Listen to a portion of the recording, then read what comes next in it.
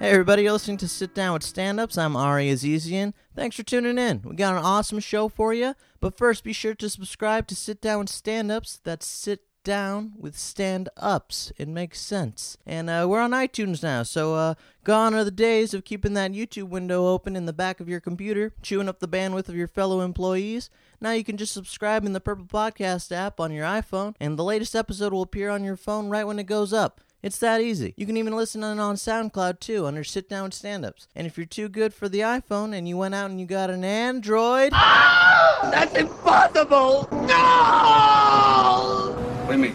Well, you know what I mean. He's gone. And we couldn't do nothing about it. That's it. What do you mean? What do you mean? He's gone. He's gone. And that's it. Fuck. What happened? They whacked him. They fucking whacked him. No! God! No! God, please, no! No! No! No! I have come here to chew bubblegum and kick ass, and I'm all out of bubblegum.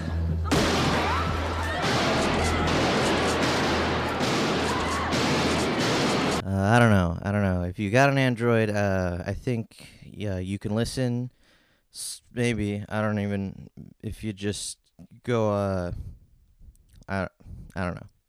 I think it's the Podcast Republic app or something like that. I don't know. Whatever. It doesn't matter.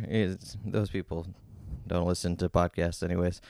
All right, my guest today is Omid Singh. Omid is a hilarious comedian. If you haven't seen him live yet, you need to. He's one of the funniest guys out there. His stand-up album is out now on iTunes. It's called Live in Bakersfield. That's Omid Singh, Live in Bakersfield, available now on iTunes. I just listened to it, and it's super hilarious. Definitely check it out.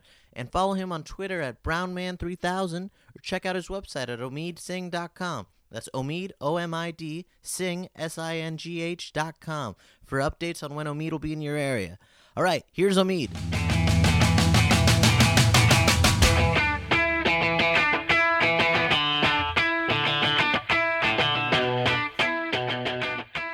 A lot of like soccer and stuff, like growing up. Baseball. Baseball, okay. In Dubai, it was all cricket. Yeah.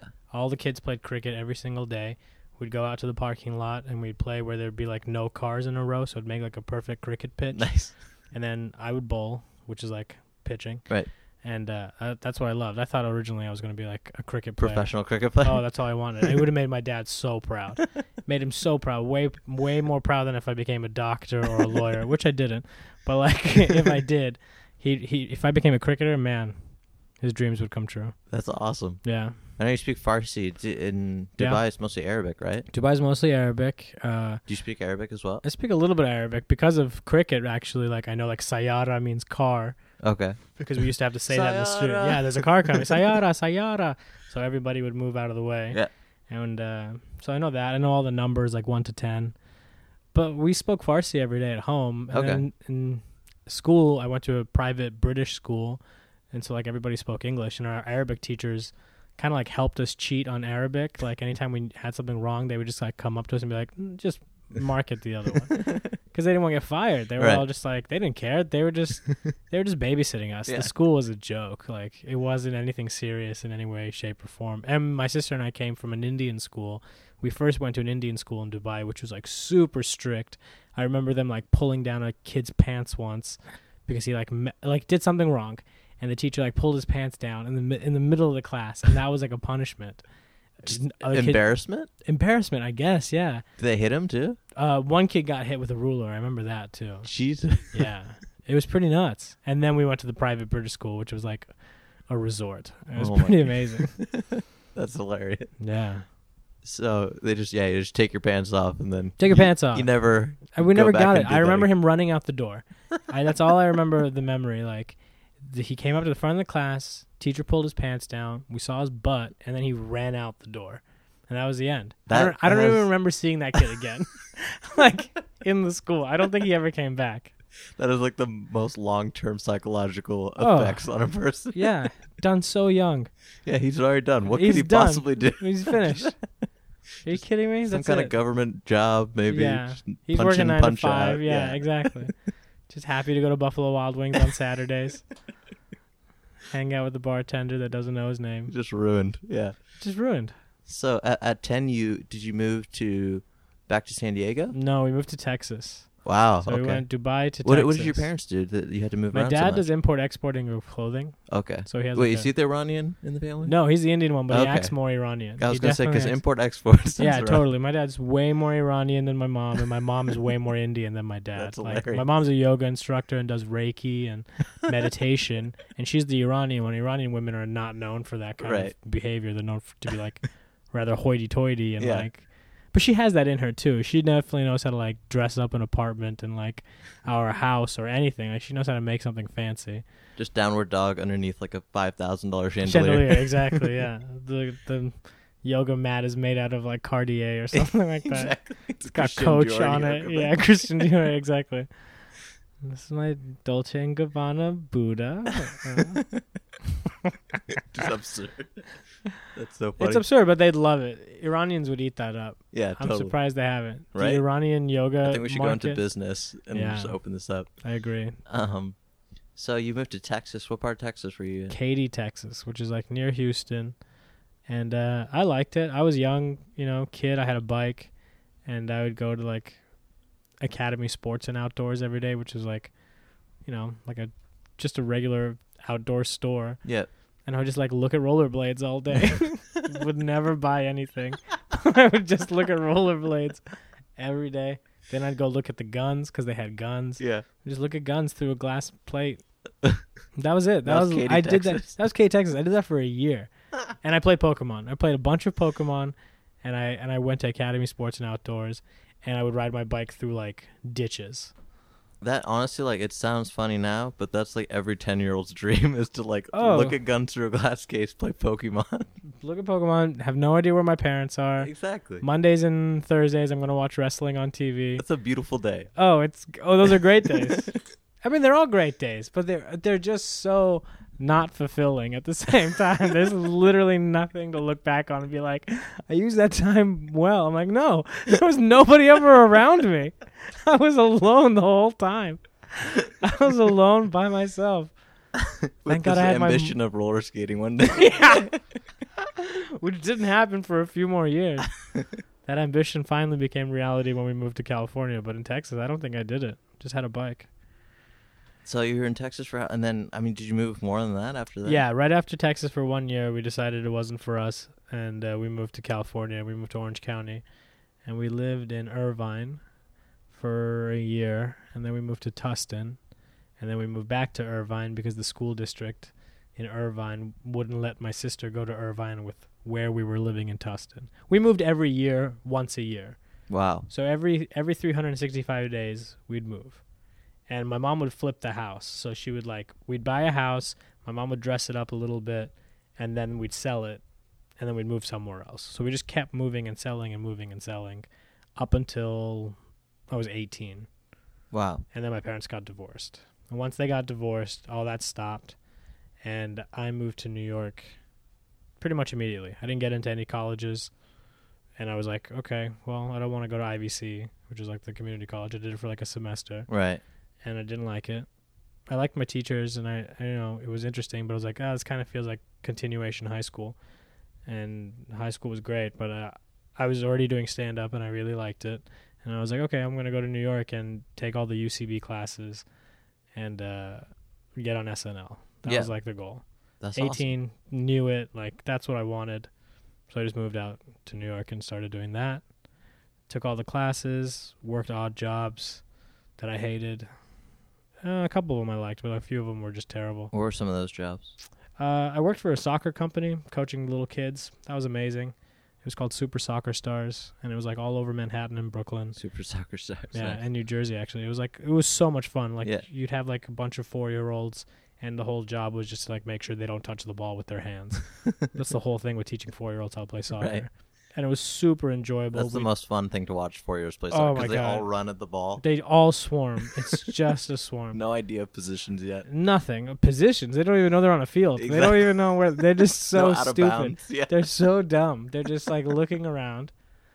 I love it. I loved that job just because if you made them laugh too, it felt amazing. Just Wow, to make yeah. these dumb fucking 4-year-olds laugh was like, yes. If I can make these people laugh, that's great. They don't even speak English. Yeah. Yet I have them. And they're just so used to like a Jamaican dialect from their nannies. It's like, if I'm making them up, this is amazing. This is huge. So that was a great job. I worked at a restaurant called Sinigual, which is like a upscale El Torito grill. Okay. That was fun Yeah. because of the people that I worked with. They were amazing. So it was just like fun. That culture of like, we work together, then we go out and we drink. Nice. We like hang out. And I was like probably 20, 21, maybe 19, I don't know. And I was like, yeah, this is cool. This is Dude, the like, restaurant like chef business is like, they're so hardcore.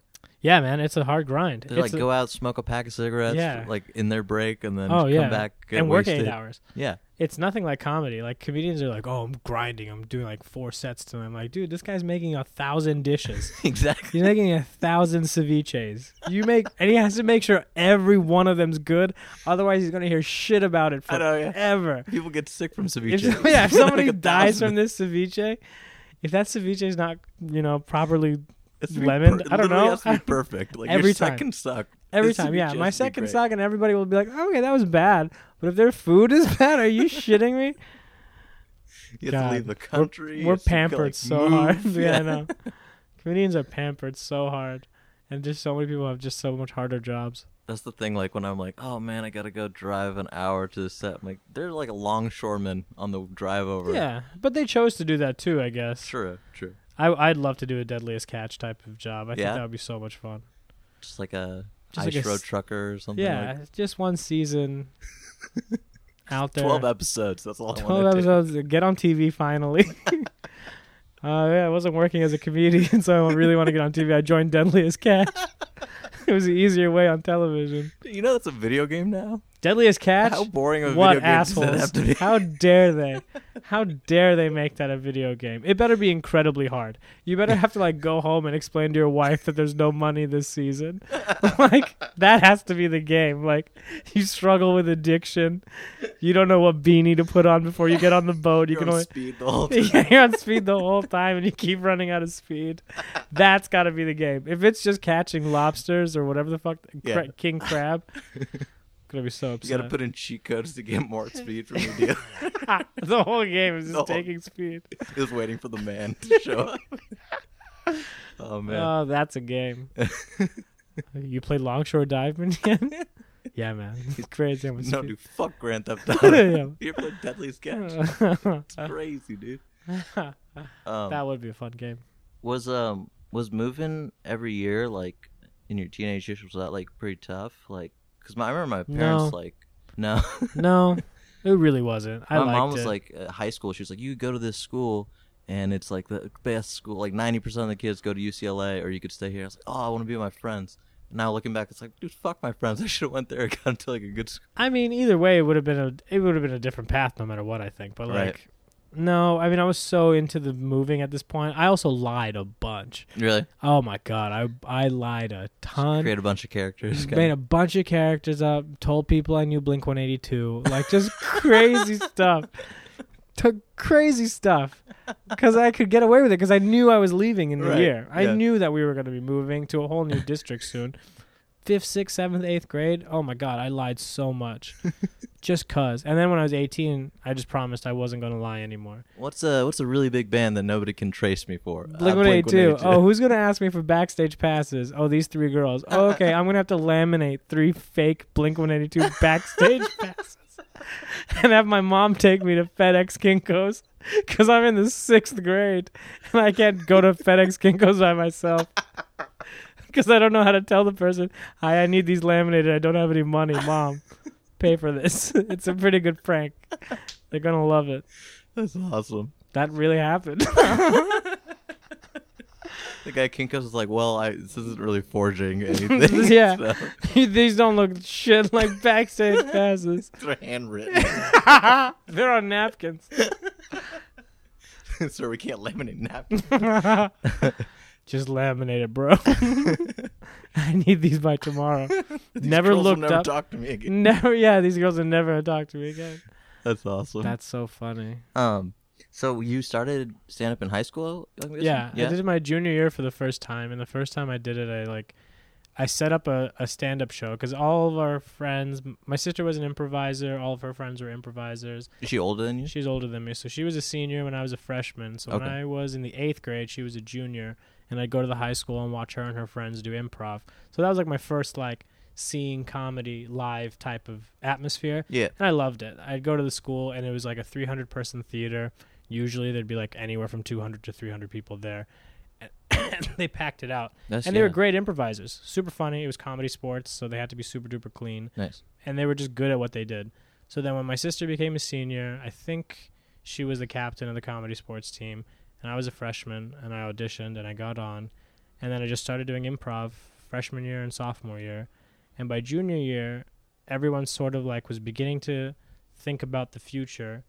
And I was like, okay, well, let's do a stand-up night. So we did a stand-up night, and I stole all my material from Eddie Izzard for that first show. Just did like really like obscure bits that I thought nobody would have known. And people knew all the bits. I got called out for it immediately.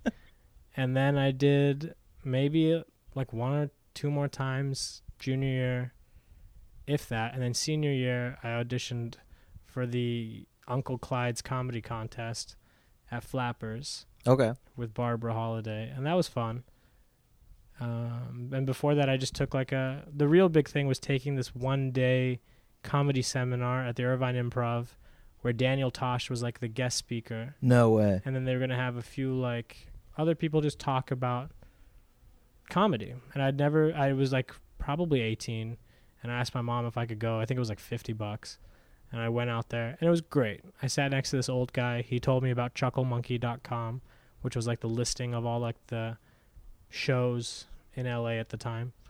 And so like that really helped. Just getting that advice was great. And then Daniel Tosh was fun, and they gave us tickets to see Daniel Tosh perform that night. Damn. So it was great. That's awesome. It was a great life experience. What was Tosh like? Was he like pretty supportive? Of, like, Super. Yeah. Oh yeah, he was very supportive and was very honest. He had probably not a whole lot at that point. He was probably just still doing college tours and like all that jazz. This was before Tosh.0 and all that kind of stuff. Very humble, very good guy. Just went up on stage and talked to us for a little bit. Not even that memorable, just because I don't think he wanted to be. It was like just good and simple. And the show was funny. I remember laughing at it. I remember being in that club being like, oh, this is cool. It's fun to see a comedian perform. Right, totally. Well, that's awesome that you started with improv, and then you sort of figured out how to do stand-up as well. Yeah. Started with improv. That was like the first. Do you still do improv, by the way? Only when I can. Like, I don't really seek it out, but if someone ever says like, hey, we're doing an improv show, kind of like dust it off and like do it again. Yeah. It's hard, man. It's a muscle that you got to keep working out. Like stand-up. Totally. I mean, it's just a different muscle. And people that are good at improv are really good at improv. People that are good at stand-up are really good at stand-up. And, yeah, I mean, I went out to New York thinking I'm going to be on UCB and I'm going to do all this. I wanted to still be an improviser. And I did all the classes, and then I applied for their advanced study class. Didn't get in. Then I applied for it again when I came back to LA, and I again didn't get in. And I was like, well, that kind of sucks. And the whole time that I was applying, like, they had this diversity initiative, and they're like, we're trying to get brown people into UCB. And I'm like, bitch, I'm fucking applying to this. I'm still not getting in. I'm right here. I'm right here. I'm applying. And I know I'm good at it. I liked doing improv, and I loved the team aspect of it and all that jazz. I just never got in. So that kind of put like a sour taste in my mouth, and then made stand-up really number one priority. That's awesome. And then I fell in love with stand-up. I mean, Yeah. It was just like one of those things where it's like you perform, and when you make people laugh, it's amazing. And when you get to explore like what people are thinking about in the audience, it's very enjoyable. That's so interesting, because I feel like I'm like right there right now too, because I didn't make the next round at Groundlings, and like Second City keeps doing this outreach thing for diversity. Yeah. And I keep applying for it for like a scholarship and never hear from it. And I'm looking around the class, I'm like, I'm the only brown kid in all these classes. Are like, you bullshitting? Who's getting You're these probably things? bullshitting me, aren't you? At this I'm point, friends with everybody here. Nobody's getting this. I mean, maybe it could be happening, but it's like, I don't know. It sounds like a shitty club. Right. It sounds like a shitty club. At this point, like being a little bit older, it's just like, I don't know. Well, that's the cool thing about stand-up too, and I'm sure you discovered that it's like you control your own fate, kind of, right? Yeah, and I'm sure also like now that I said that, I feel like you can say that about stand-up too. That's also a shitty club, and like some people don't get in, and they really want to get in, Right? And they and they end up somewhere else. But like, yeah, it's all just a small gang. Yeah, and we're all just trying to fit in, and some places you fit in a little bit easier, and some places you don't fit in at all. Totally. So was the transition from improv to stand-up pretty easy for you since you already had sort of like your chops and stuff? I didn't have any chops in stand-up, but like Just being on stage. A little bit. It got harder because once you realize, at first when you do stand-up, you don't realize how alone you are until like 5 years in, and then I think you realize like, oh my God, I'm so alone on stage. Yeah. I'm going to be alone every time. Oh, you mean no one's ever going to help me? Oh man, I didn't think about this. I thought like for the first couple of years I'll be alone, and then like people will be around me. Nope, still alone. Still 1,000,000,000% alone on stage talking about my dick. And it's like, you're just so alone. But I started, it was easy to do stand-up, like to get okay at it because I was living in New York and I was living in a hostel. So every week, 10 people would check into the hostel, 10 new people, and I would take them to a bringer show. So that's how I would get stage time. That's awesome. So, Ian Bagg told me he did the same thing. Did he? Moved to New York, yeah. Yeah, it was the You easiest take thing like to do. Australians to his show. Yeah, and they would leave, and I would never have to ask the same people to come to some shows. That's awesome. Some friends would come to every show. Yeah. But like, thankfully, I'd be like, hey, you just showed up from Ukraine? Yeah. Doing a comedy show. You've never seen that before, right? It was an easy sell. Right. So then they'd come, they'd sit down, and I get to practice the same 8 minutes over and over again. And it was fun. I really enjoyed it. I felt like I was getting good. I started doing prom shows, and that was enjoyable, which was like 2 a.m. performing to like kids on their prom. Like after they finish dancing, they come to the comedy club and they watch comedians perform. I heard that's huge on the East Coast. Yeah, it's to avoid kids from like doing drugs and having sex, right. but it's totally not working. They're just doing drugs at the club and probably having sex outside somewhere. So it never worked. But I was okay at that, and then, yeah, I liked it. I lived in New York for 4 years, and then I came back here. So you really started stand-up in New York? Pretty much, yeah. And what was that like if you could compare it to Los Angeles? Like, do you think it was a really cool place to sort of get started? Or? I think so. I mean, it was cool because, LA is cool too, just because of the sheer amount of big comedians you can meet in both locations. I remember meeting like Todd Berry, Amy Schumer, Godfrey, wow, all on one show. And yeah. It's like, it was so amazing to see all these people in the back of the room. And then coming here and, you running into like whoever, Chris Rock or whoever's performing, anybody can just show up. Gabriel Iglesias, like, right. It's just fun that these names exist and that they come and hang out at the same places that we're hanging out. So scene-wise, it's pretty connected. I mean, both places is tough for people who are unknown. I mean, it's difficult to get stage time when nobody knows who you are, or when you're not funny yet and you're trying to be funny, when it just hasn't clicked yet, but you're just working at it. Right. That's also a completely different beast of just like trying. Yeah. It's difficult everywhere. Do you how long have you been doing it? For 9 years. 9 years. And you just mentioned like that moment where it clicks. Is that like an ongoing thing, or do you remember like the first time where you sort of felt it keeps like, happening? Yeah. Only once has it clicked on stage where I felt like, oh, it's clicked while I'm performing, and that felt great. That was like one of those nights where I was like, oh, I could feel laughter just like pushing me back, and I was like, I have this, I got it. Right. And then most other time when you have that click, it's, for me, it's been like off stage. It's been like the next morning or like right after a show, and then either realizing where I'm at in a good way or in a negative way of being like, oh, I'm a little bit lower than I thought I was, or okay, I figured out rhythm just a little bit better to make like a cohesive set. Yeah. Those are all the sort of clicks that like happen every once in a while. Nothing ever feels like I won, and that click it hasn't happened I yet. understand everything. I understand everything. I am God. Like, that hasn't happened yet. Even in a delusional sense, I don't think I've ever been like that. It's always been like, no, still working hard, still trying to figure it out. Totally. Don't really have a clue, but I have a clue, but I don't have a clue. Yeah. Yeah. And how many times would you say were you going out when you first started? Like not a every bunch. night, or no? When I first started, I think I was going out once a week, okay, maximum, which I thought was a bunch. I was that asshole who would always be like, "Oh yeah, I'm a comedian." Oh, how often do you go out? Like once a week. I would do that all the time when I first started out. And then how bad do you think I feel? I go once a week and I have a podcast where I talk to professionals. That's fine. Hey man, Huge you're asshole. working at it. I mean, you're not an asshole for it. I mean, I get it. We all do it. We all want to be included in the club. And who's to say that we weren't doing it or aren't doing it? Nobody. Literally nobody. As long as you feel it, you're doing it. And it's fun. Sometimes once a week, I feel like for some of us is more than enough. It's all we need. Yep. It's just to get that looseness out and to make sure that it all works. And then once you get better at it, you keep doing it more and more and more and more and more. It's addicting though, right? Like you just it is addicting. want to keep going. It is addicting, and sometimes it's nice, like when I don't have a set, and I'm like, God, I just wish I could do a set right now. And then someone will text me like, Hey, I got a spot that just opened up. It's like, oh my God, this is 100%. This is amazing. How did this happen? Like you're just so grateful and happy that it happened, because it's fun, man. Hanging out at a club or a bar and just like going up, telling your jokes. It's so enjoyable. It's like one of those highs that's like, I don't know, you can't really find it at anything else. Totally, yeah. I feel like, I don't know, for me or maybe for you as well, but like when you see or get introduced to stand-up, because as a kid, I don't understand stand-up. I don't think any kid realizes. Nothing? Like when you watch Eddie Murphy, you're like, oh, that's a job. There's a path that you can do that.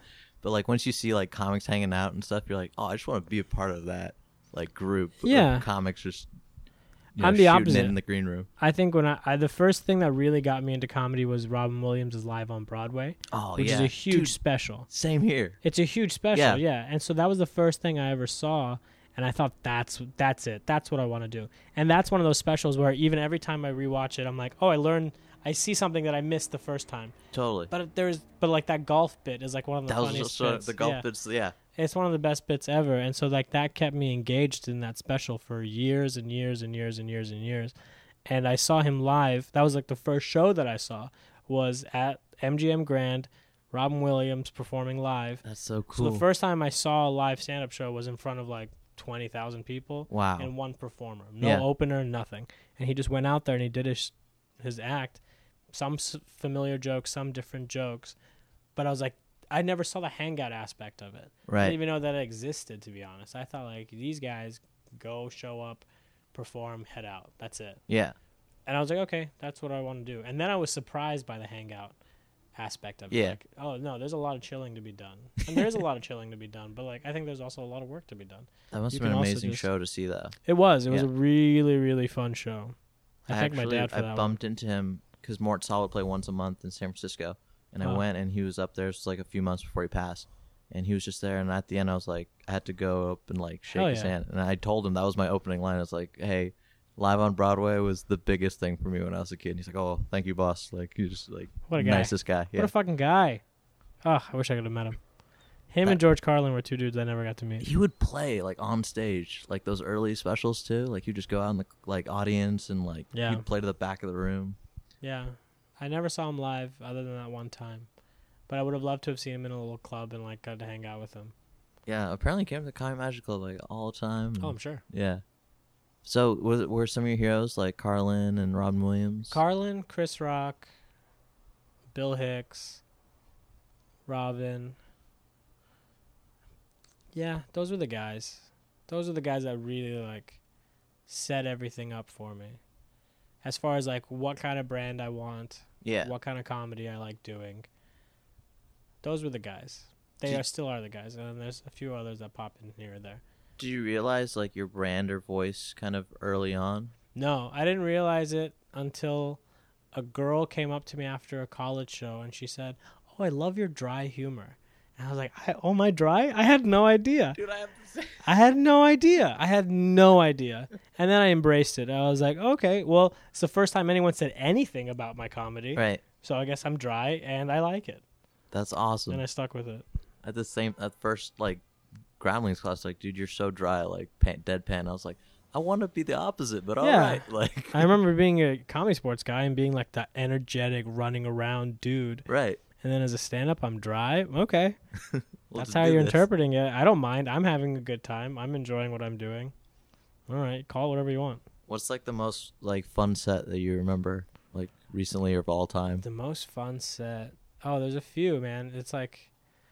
There's a few. A good set... Well, one that I thankfully get to listen to over and over again is my album, is Live in Bakersfield. Yeah. This was a set that I recorded on my Zoom, and then I went to Edinburgh, and I did a bunch of shows there. And then I came back, and then I was just listening through files on my Zoom, and I stumbled upon this set, and I listened to it the whole way through. And as I was listening through it, I was like, oh, I really like this. It's a fun blend of, like, material and crowd work. And so that was a fun set. It's not a great set in any way, shape, or form, but it's a fun set. Yeah. And I enjoyed it so much. I was like, okay, I can release this. I can be happy if I put this out as my album. Yeah, totally. Because I know 10 people will listen to it, and I hope those 10 people laugh. And that was it. How was that whole, like, where you knew you had, like, I always, like, I'm amazed when comics, like, put out specials and stuff. Like, how did you just know when your, like, material's ready or... Because everything worked. Everything in the album actually was how I'd want the material to sound. And when I was listening to it, I was listening to the setup going, I'm going to mess this up. This punch isn't going to work the way I want it to work. Oh. And the crowd was so great, and every punch worked. The crowd was completely on board. Yeah. I think that, beyond anything, was like the one thing where I was like, oh, okay, this could actually be an album, because my partner, the audience, is crushing it. Yeah. Murdering it. They get every single point. They're laughing at everything. Perfect. That's more than what you could ask for, I think, on an album. Is like, totally, yeah. Is the audience on board?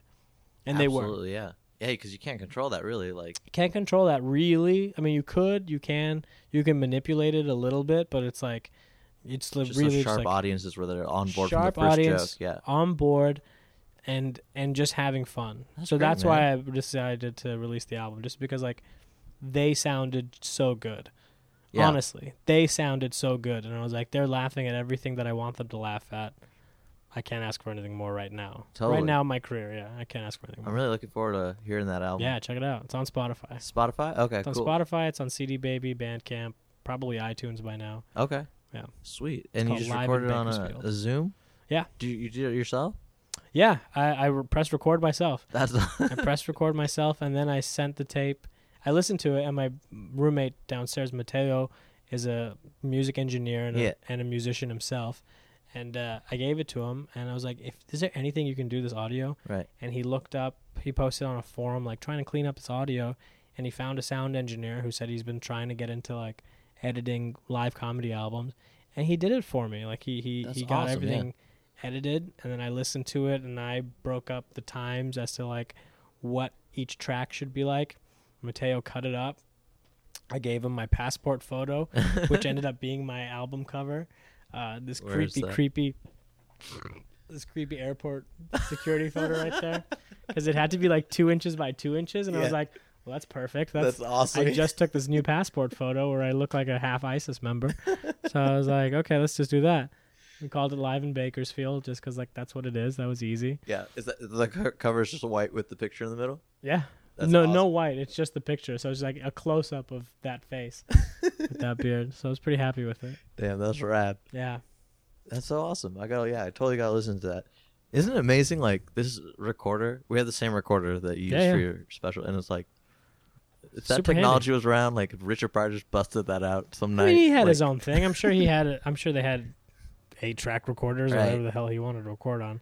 I'm sure if he wanted to record a set, somebody was there. Somebody would have recorded. shut up. Exactly. Yeah, it's us who have to, like, wheel these things around. We're like, okay, this is the night, guys. Blank. And then hopefully get lucky.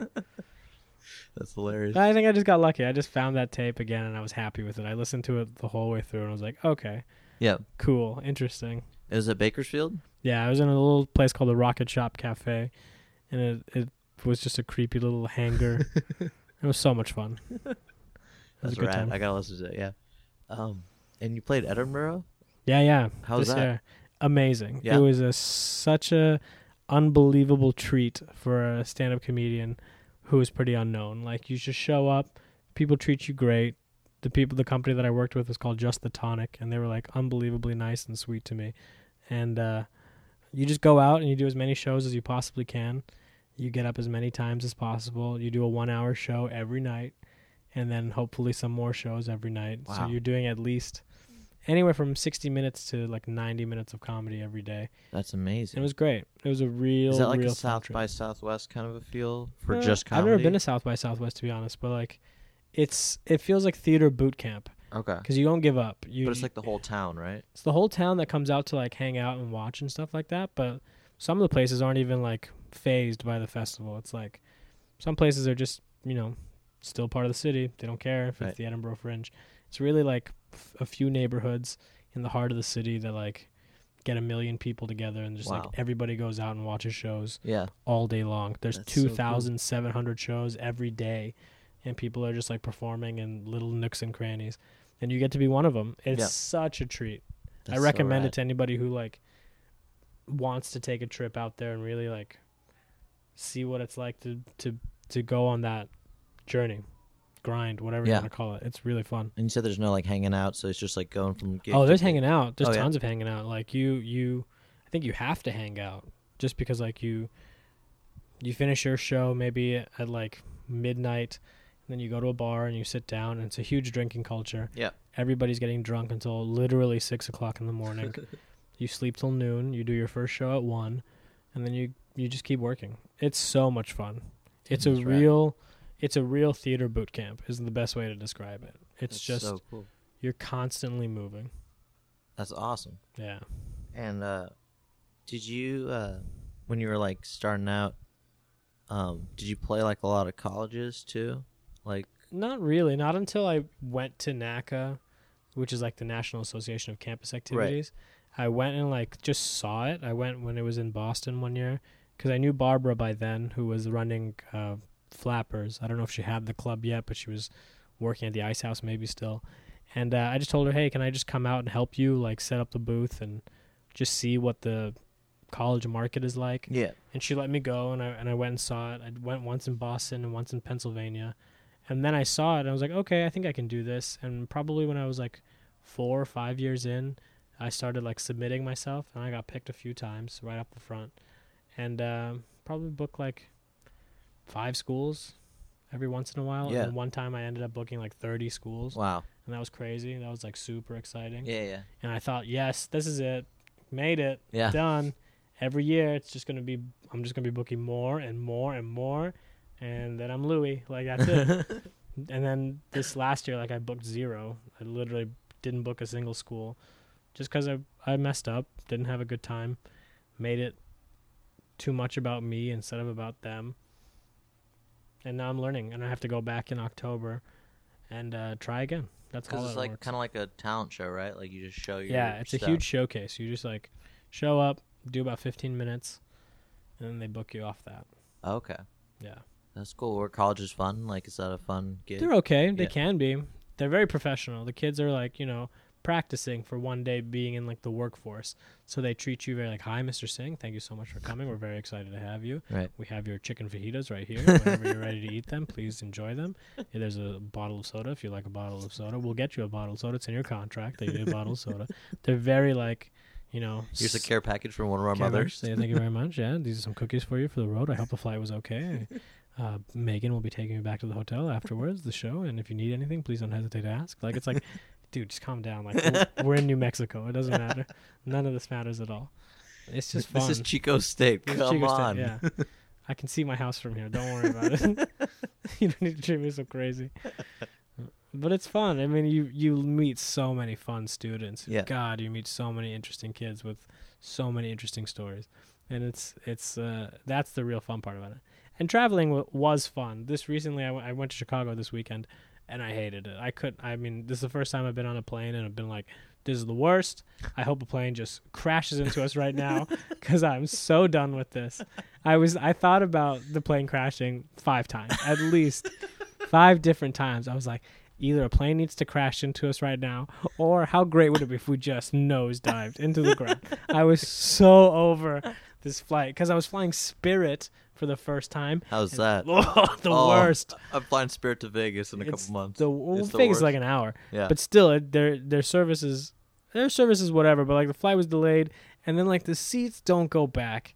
They don't tell you that the seats don't recline, so you're just sitting in a awkward. It's the school bus of the sky. It's the school bus of the sky. They don't give a fuck about you. That's the school bus. That's what they say in the beginning. Yeah. Hi, welcome to Spirit. We don't give a fuck about you.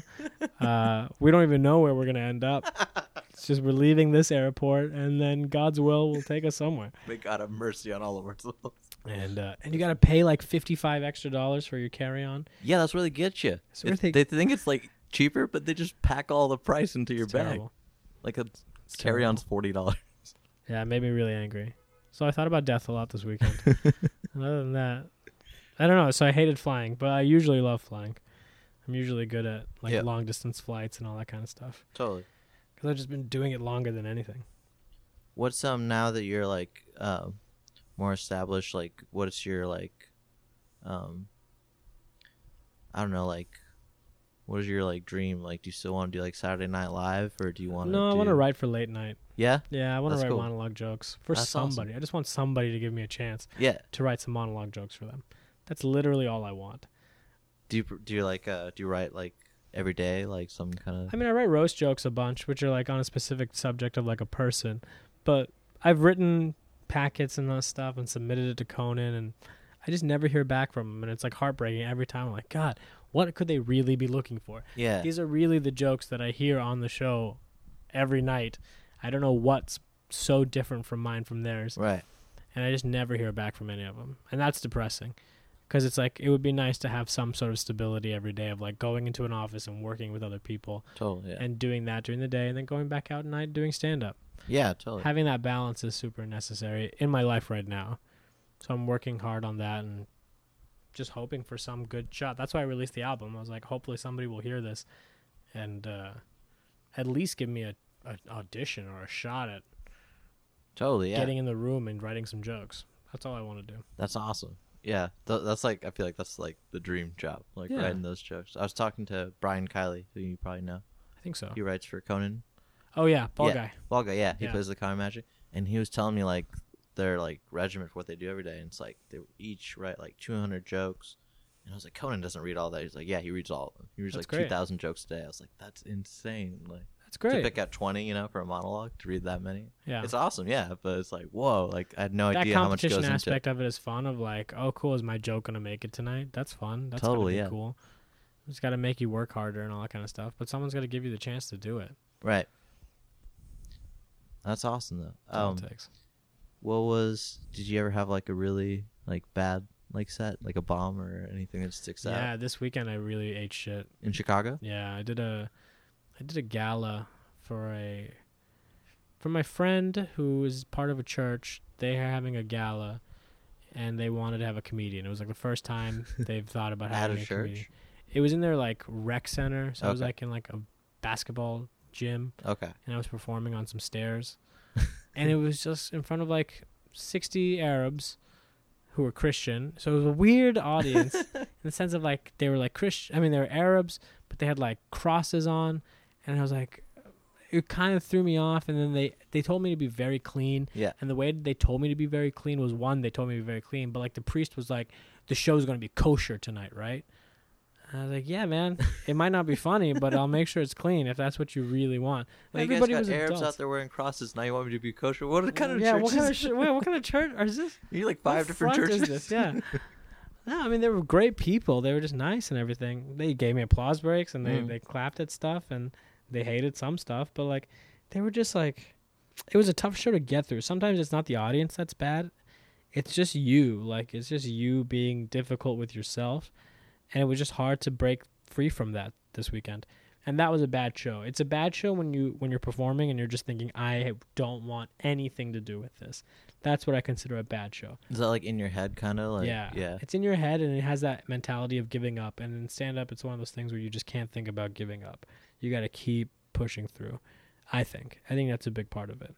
And when you have that give-up mentality, sure, it can make you a little bit stronger, but it's like while you're doing it, it just feels terrible because you're wasting everybody's time. You're wasting all 60 people that are sitting there. It makes you feel so terrible. Like, why am I making these people sit through this? Yeah. I would hate it if I was in the audience right now. Right, yeah. So that's what I consider a bad show. It's important to like have fun while you're doing. Totally. Yeah. Totally important to have fun. It comes through a lot, yeah. I love that joke too that you do where you it's talking about you throwing your bag to catch the subway bus. I love all that stuff you're doing on. Is it Funny or Die that you're putting them out on? Yeah, I put some videos on Funny or Die. That's such a great idea. I've never seen it before. Where you're doing your stand up in a club. It starts out and then it goes into kind of like a short sketch. Yeah. It was my buddy Nick's idea, and he's from New York, and he just had this idea to do it. He's a genius. He's It's shot amazing. beautifully too. Yeah, he's so good at what he does. I keep telling him to make more videos with me, but he's so busy with Yeah. doing real movies. Asshole. If you Awesome. hear this, Nick, let's do something. Make more. Make more please. videos, please. Well, thank you so much for talking to me today. I really Anytime. appreciate it. Thanks for man. coming over. Awesome. Thank you. Bye.